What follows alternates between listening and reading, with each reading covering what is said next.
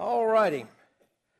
Well, last Wednesday night we got down through verse 5, and we've already established, of course, that the book of Philippians is a special kind of letter because it's a love letter. There's no corrective activity involved in it, really no doctrine in it. And we spent some time talking about bishops and deacons in the first verse. We talked about what it means when someone, what Paul uses the word here, grace and peace, and what that meant. And, of course, Paul mentions in verse 3 that he is thankful for every memory of them, and so he remembers them in prayer joyfully. And we, as I said, we ended with verse 5, and I just want to emphasize something in verse 5 again to make sure, because it has an impact on the next couple of verses we're going to be looking at. What does it mean when Paul says in verse 5, for your fellowship in the gospel from the first day until now? We talked about this last Wednesday night. First of all, what does he mean by fellowship? Partners. Very good. The word there, we think of fellowship, as we said, we think about fellowship meals, we think about getting together, that's being fellowship, and that's all behind that word. But literally, this is a special kind of sharing, a sharing that takes place between partners. So Paul says, for your partnership in the gospel. What does he mean now by partnership in the gospel?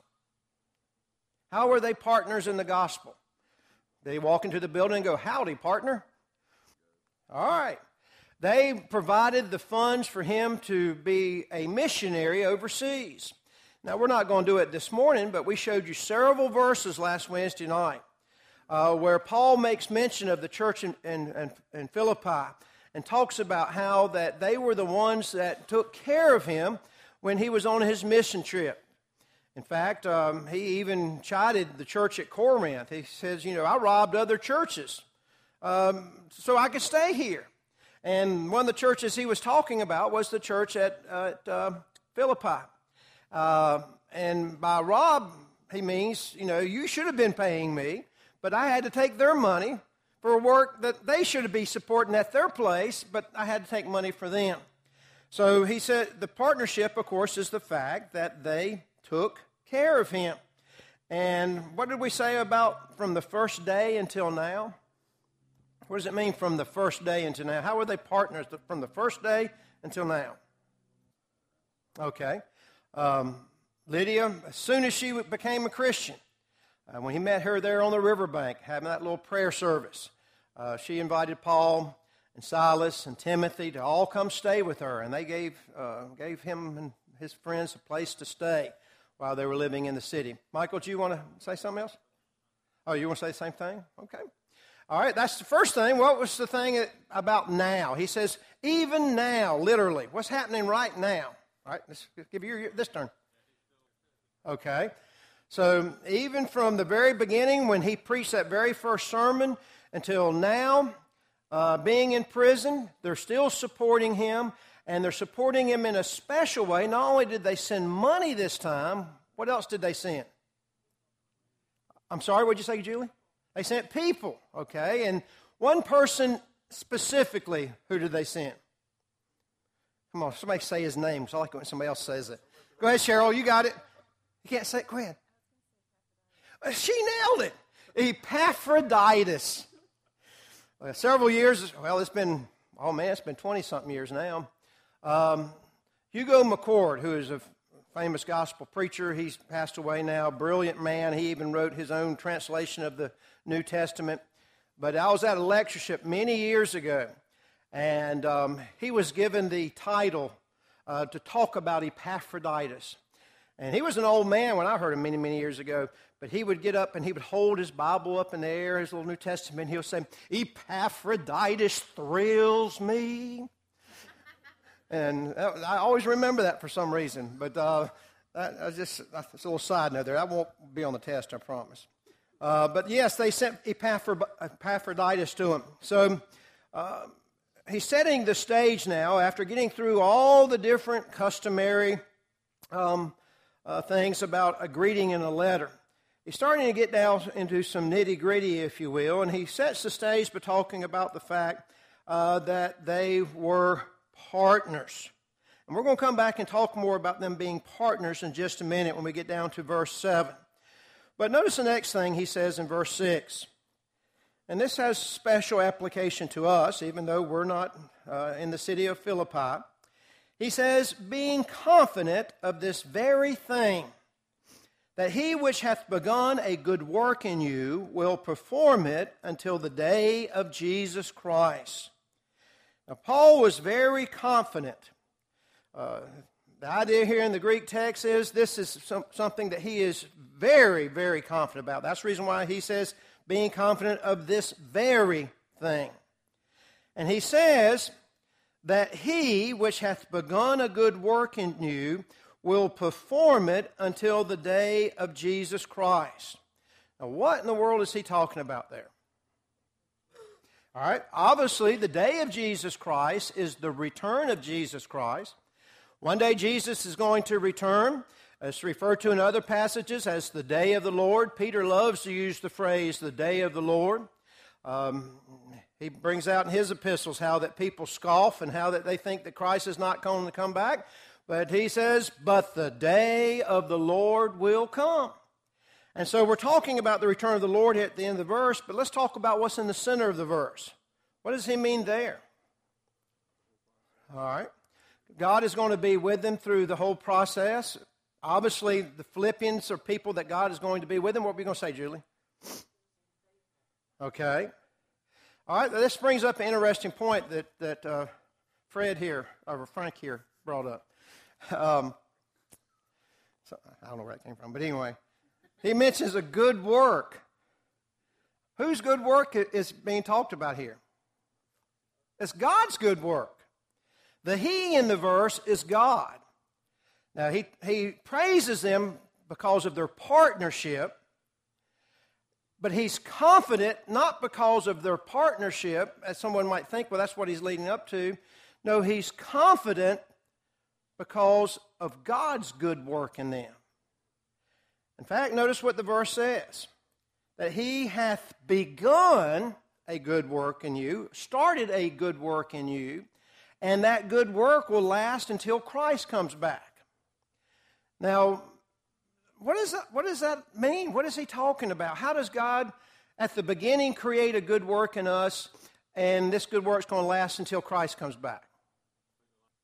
Let me see if I can help you a little bit with the Greek words here, because I think it kind of carries on a little bit more significance.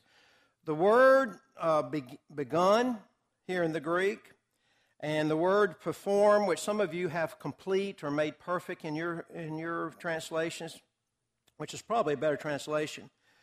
But both of those words are very similar, and they're words that are used for sacrifices.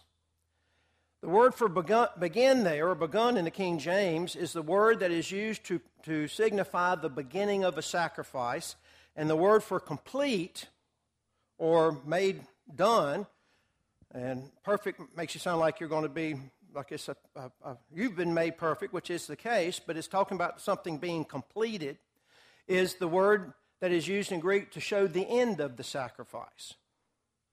Now, when you think about it that way, this verse becomes alive a little bit more. And it kind of gives you the idea of how did God create a good work in you that started at the beginning and will last until Christ comes back. What's the theological significance of that? All right, absolutely.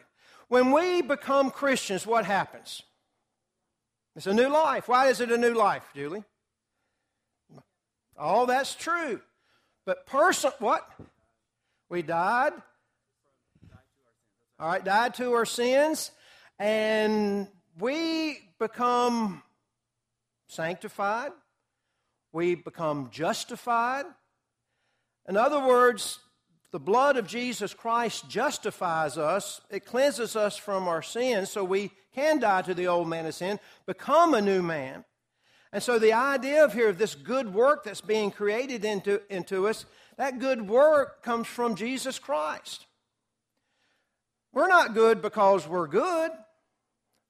We've emphasized that so many times. In fact, among humans, how do you measure good? Good that person does a little bit better, so they're better than me, so that means, pardon the expression, they're gooder than me. That's it. But my point is, we can never, ever be good in and of ourselves. It takes the justification. We are justified through His blood, Jesus Christ. And the point, remember, this is a letter of hope. This is a letter of joy. He's talking to the Philippians about things that will give them peace that passeth understanding, that will cause them to rejoice no matter what circumstance they find themselves in. So after he talks to them about they were partakers of the gospel, he brings up really what the gospel is all about. That when you become a Christian from that day point forward, the grace of God is creating a good work in you. Now, don't misunderstand me. You can leave that good work. You can turn your back on it and say, I don't want anything to do with this anymore. But yet at the same time, if we are trying to live faithfully and putting our trust in the blood of Jesus Christ and in God's grace, there is a good work that's being created in you. And that good work begins with the sacrifice of Jesus Christ, as the Greek word brings out. And when Christ returns and we get to go to our eternal home, that sacrifice has now been made complete. Or as some translations say, has now been made perfect.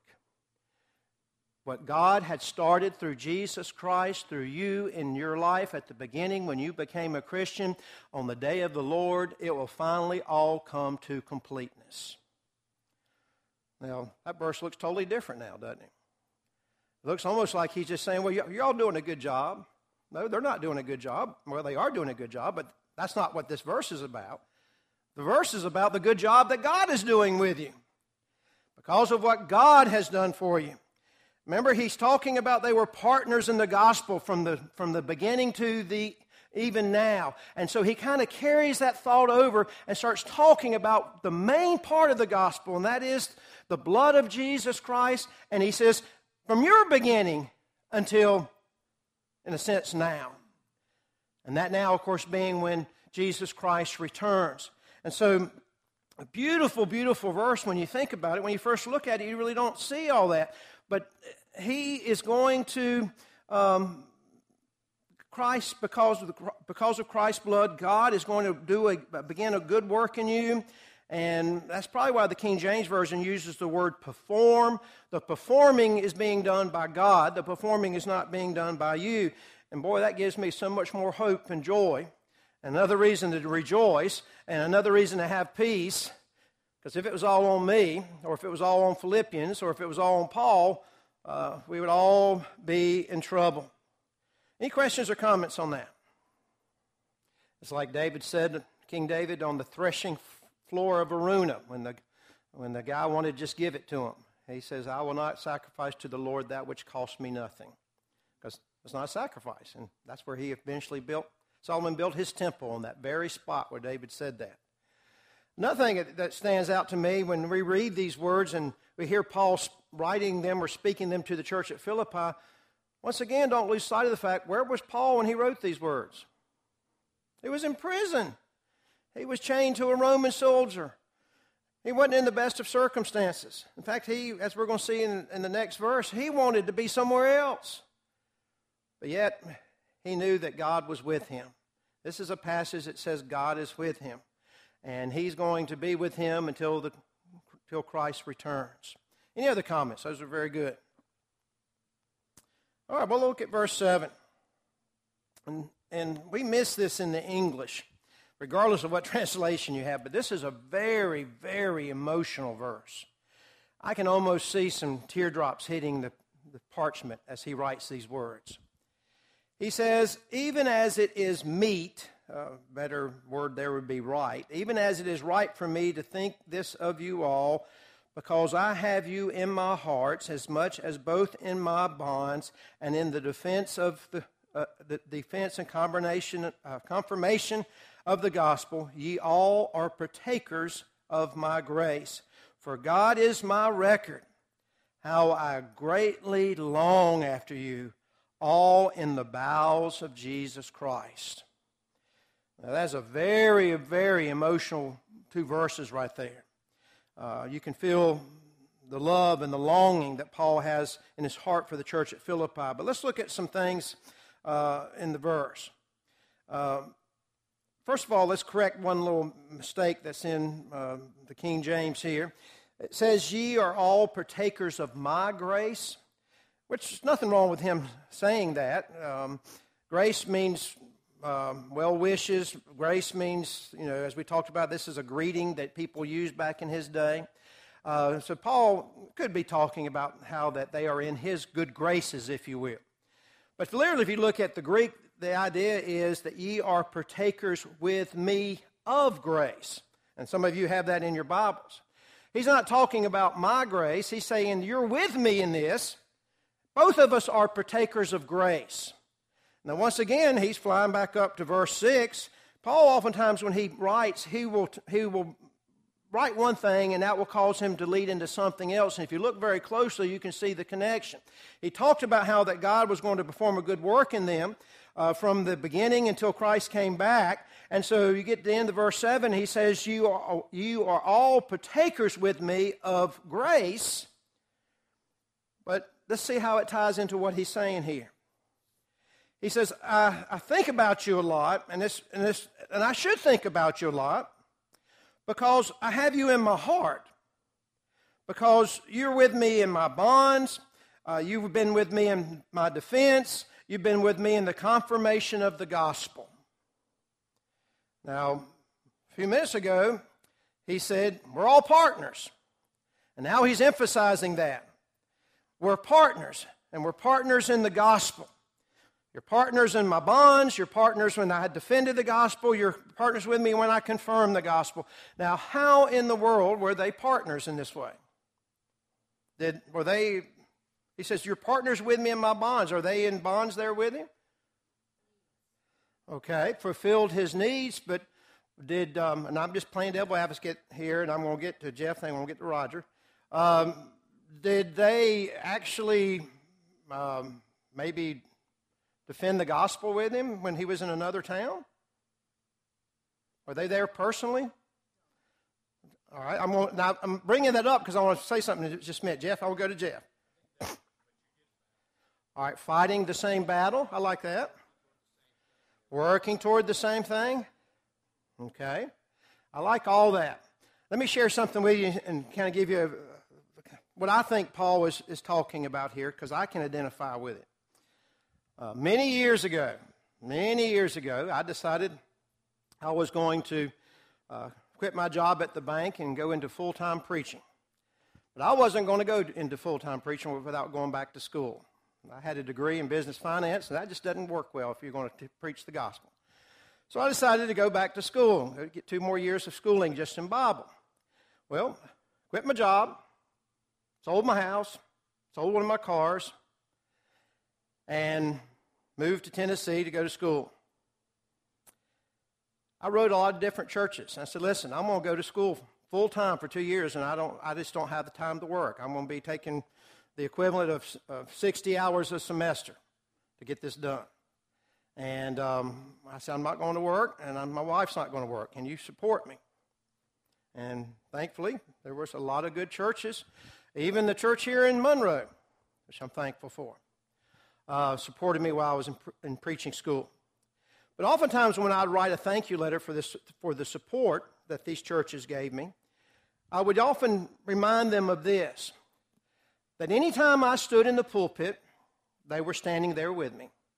Anytime I got into the baptistry with someone and baptized them, they were baptizing that person with me. Whenever I had a Bible study and people were sitting there listening to me talk to them about God's Word, it was just like they were standing beside me doing the same thing. I think that's what Paul is talking about here. Because of their support, because they were partners, they were doing the exact same thing with Paul, even though they weren't there. It was just like they were in, if they had a pulpit back then, it was just like they were in the pulpit with Paul. It was just like they were in the baptistry with Paul. And now that he's in prison, it's just like they're in prison with him. Because they are partners when it comes through the gospel. And he brings that point home at the end of the verse because the gospel is grace. And just like they have been partakers of him as far as his partakers and partners as far as their support, it's all based on the fact that they are partners in the grace of God. They all have the same goal. They all have the benefit of the same grace. And so that's kind of what Paul is driving at here. And that's why he has such a close relationship with them. Like I said, this is a very, very emotional sentence that he makes here. But look what he says, verse 8. He says, "For God is my record." God knows this, and God, if he was here, he's making a play on words, would testify that this is the case. This is as sincere and as honest as I can make it. "For God is my record, how greatly I long after you, all in the bowels of Jesus Christ." Now, the word bowels there is a very antique word from the King James. What is something else that somebody has? Affection of Jesus Christ. What do you have, Sharon? In the ancient world, they believed that a person's emotions and feelings came from their bowels. I don't know why they thought that, but that's what they decided. They thought, this is the deepest part of the body, and therefore, from top to here, from bottom to here, it all ends right here, so this must be the center of the body, and therefore that's the center of you, and that's where the deepest part of you is. We sometimes use the phrase, "you're in my heart." Well, once again, that's not a real thing because the heart, all it does is just pump blood. There's no really emotion there. It just goes, that's all it does. But we use that same phraseology, and they just use it in a different way. What are you going to say? Okay, there you go. You got a gut feeling about something. But the point is, and Sharon, what translation do you have? What is that? The New Living Translation. The idea is, as deeply as Jesus Christ loves you, as compassionately as Jesus Christ loves you, that's the way that I'm trying to love you, because I love you that much. I long to be with you. If there's any place I'd rather be right now, it would be with the brethren at Philippi. Now think about that for a moment. Of all the places that the Apostle Paul could be, when a person's released from prison, I'm sure they go out and get a hamburger and french fries. But most people, or maybe pizza, depending on what their favorite food is they've missed. But most people, when they leave and they've been separated from people they care about, usually the first place they'll go is the place that means the most to them. Might be home, might be a wife, might be another family member. But Paul is basically saying here, God put me on the record. If somehow or another I could get out of here, I love you so much, there's no place I'd rather be than you, the church at Philippi. Now, why would he say that? Think about this from your standpoint. Why would he want to be with them rather than anywhere else? Okay, well, let's piggyback on that a little bit. Was Paul married? No, he said, I had the right to have a wife. He says, Peter, he had a wife. That's fine. You can have a wife and be a very good missionary. Paul didn't have a wife. He didn't have a wife to go home to. Well, what about family?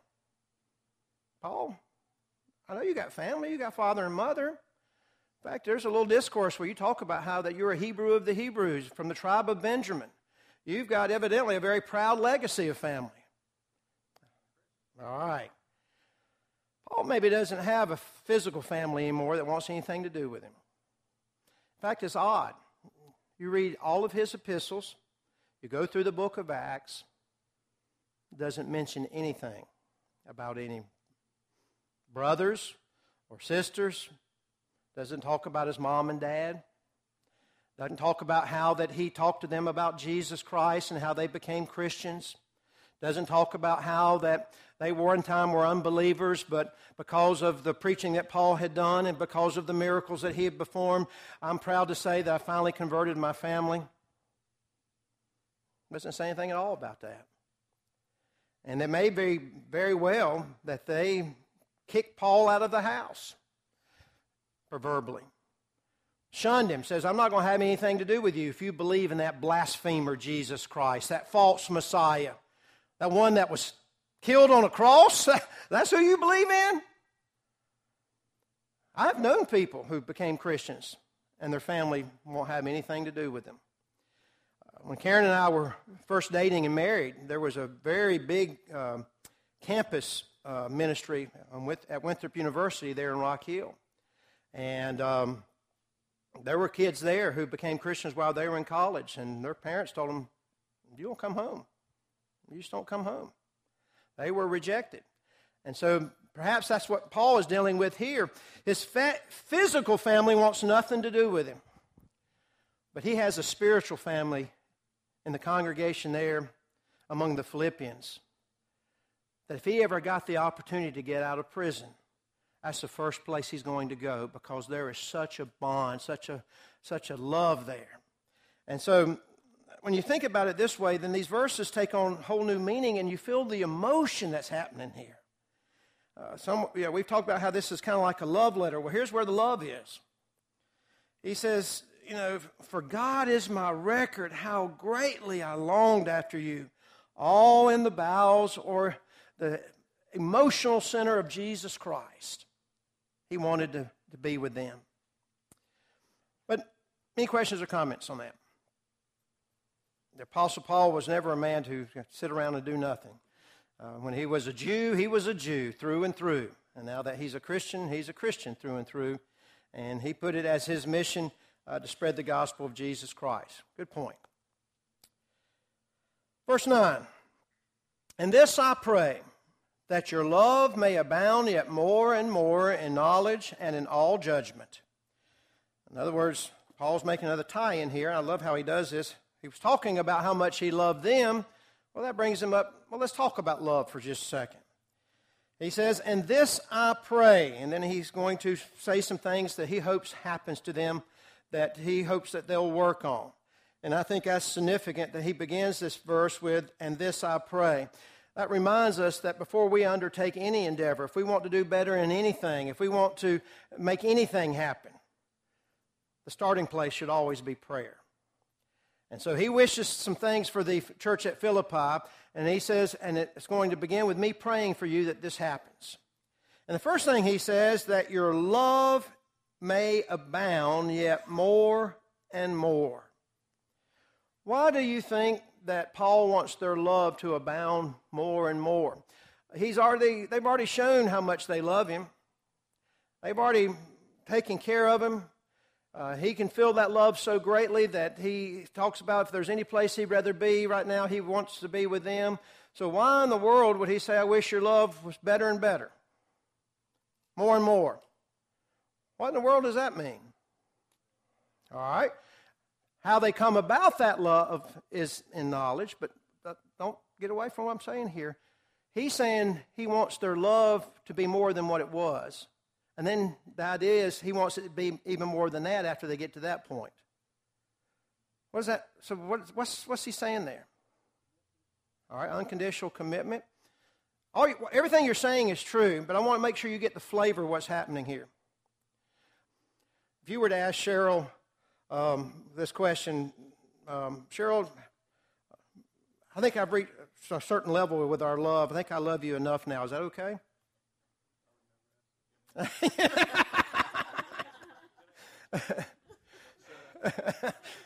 Here's the thing I want you to think about. When you really love someone, is there ever the point where you get there and say, well, I think I love this person enough now. I think I'll stop. Karen, we've been together over 30 years. I've loved you every day of those years. And my love has grown all through those years. I love you more and more. But today I think I'm going to stop. Absolutely, absolutely. And that's basically what Paul is saying here. He wants the love that the Philippians brethren have to keep growing and growing and growing. And it's not just love for him, as brought out in the rest of the verse, and some of you have already brought out in the text, the love that he wants them to have, and this goes back to what he's talked about already in this book, the love for the gospel and the love for Jesus Christ. Okay? The more you're with someone, the more you know about them, and the more you love them, or in some cases you might not love them. But the thing that makes them them, and the special bond that you have, is because you spend so much time with them. I love my wife so much because I spend more time with her than I do anybody on the face of the earth. You love your children more than you love other children because you have spent more time with those children than you have any other children on the face of the earth. And you can see what I'm talking about here. So if that's applied to Jesus Christ, if you're going to love him more and more every day, or as the text says, that your love may abound yet more and more, we've got to spend more time with Jesus Christ. Now, how are we going to do that? Well, as Michael's already brought up, it begins with knowledge. True love comes from knowledge. They talk about love at first sight. Well, there might be somebody you're immediately attracted to at first sight, but as you come to know that person, you find out if you love them or not. You find out some things about them that you didn't know, and that's where you make your decision about whether you love that person or not. I'll be honest with you, I know some things about Karen y'all don't know. I'm not going to tell you. But even knowing those things, I still love her. And boy, she knows a lot of things about me. I think I heard that. But she still loves me. And so the point in the text is, Paul wants their love to keep growing, abounding, and bounding. And the only way that's going to work, first of all, it's going to be in knowledge. Now, he's building some stepping stones here. It starts off with knowledge. You've got to know about something before you can love it. All right? So now that he understands and appreciates, we've got love. This love is based on knowledge. And once you got knowledge, King James Version says, in all judgment, literally the word is discernment. Howing to discern between things or make decisions about things. Yes? Understanding. When you weigh two different things, as far as what is best, is the idea here. If your love's where it's supposed to be and it's based upon knowledge, then you can start making decisions based on the proper understanding to know what is right. Now, he's already starting to build the case as he's going to get through this book, that if your love's what it's supposed to be and it's based upon the knowledge of Jesus Christ and what he's doing for you, as you face different situations in life, and whether or not it's going to bring you joy or it's going to bring you sadness, you've got to be able to discern what is really important. Love based on knowledge gives you discernment to find out what is really, really important. Once again, I can maybe bring up some little nitpicky thing that maybe Karen irritates me with, or maybe some picky thing that she could bring up about me that just irritates her. Maybe it's the way I hold my pencil or something. I'm just bringing something up silly here. But because of love and the knowledge that I have of her, I'm able to discern, that's really not that important. How she holds a pencil or how she throws a dart at a dartboard. I'm just bringing up stuff. My point is, some things may irritate us that a spouse does or somebody else does, but because of our love for each other, we're able to discern, that's really not that big a deal. Now, keep in mind that Paul is talking to a church. Keep in mind he's talking to brothers and sisters in Christ. He just said, how I long to be with you. Can you imagine if each one of us had the same longing for each other here in this congregation? Can you imagine what our attendance would be? Can you imagine what our worship services would be like? If we just longed to be with the brothers and the sisters. And for that matter, just long to be with Jesus Christ. And I think sometimes the reason why we don't have the longing that we do between each other is because we don't know how to discern properly. We get caught up in the warts and the moles and the other things, the little things that irritate us about our brothers and sisters in Christ. But if we grew in love for one another and had more knowledge of each other because of that love, then we'd be able to discern and say, well, that's really not that important. I love these people. I want to be with these people, and nothing's going to get in the way of me being with these people. That's what he's alluding to here. I saw, Mike, was your hand up, or you just... Paul was in a prison over 1,000 miles away. Where did he want to be? He wanted to be with them. Well, why is that the case? Because he spent so much time with them and loved them so much that there's no place he'd rather be than be with the brethren there at Philippi. And therefore, that door opening magically? Oh, it is, because I've gone too far. I'm 5 minutes late. But anyway, we better stop there. Thank you so much for your comments.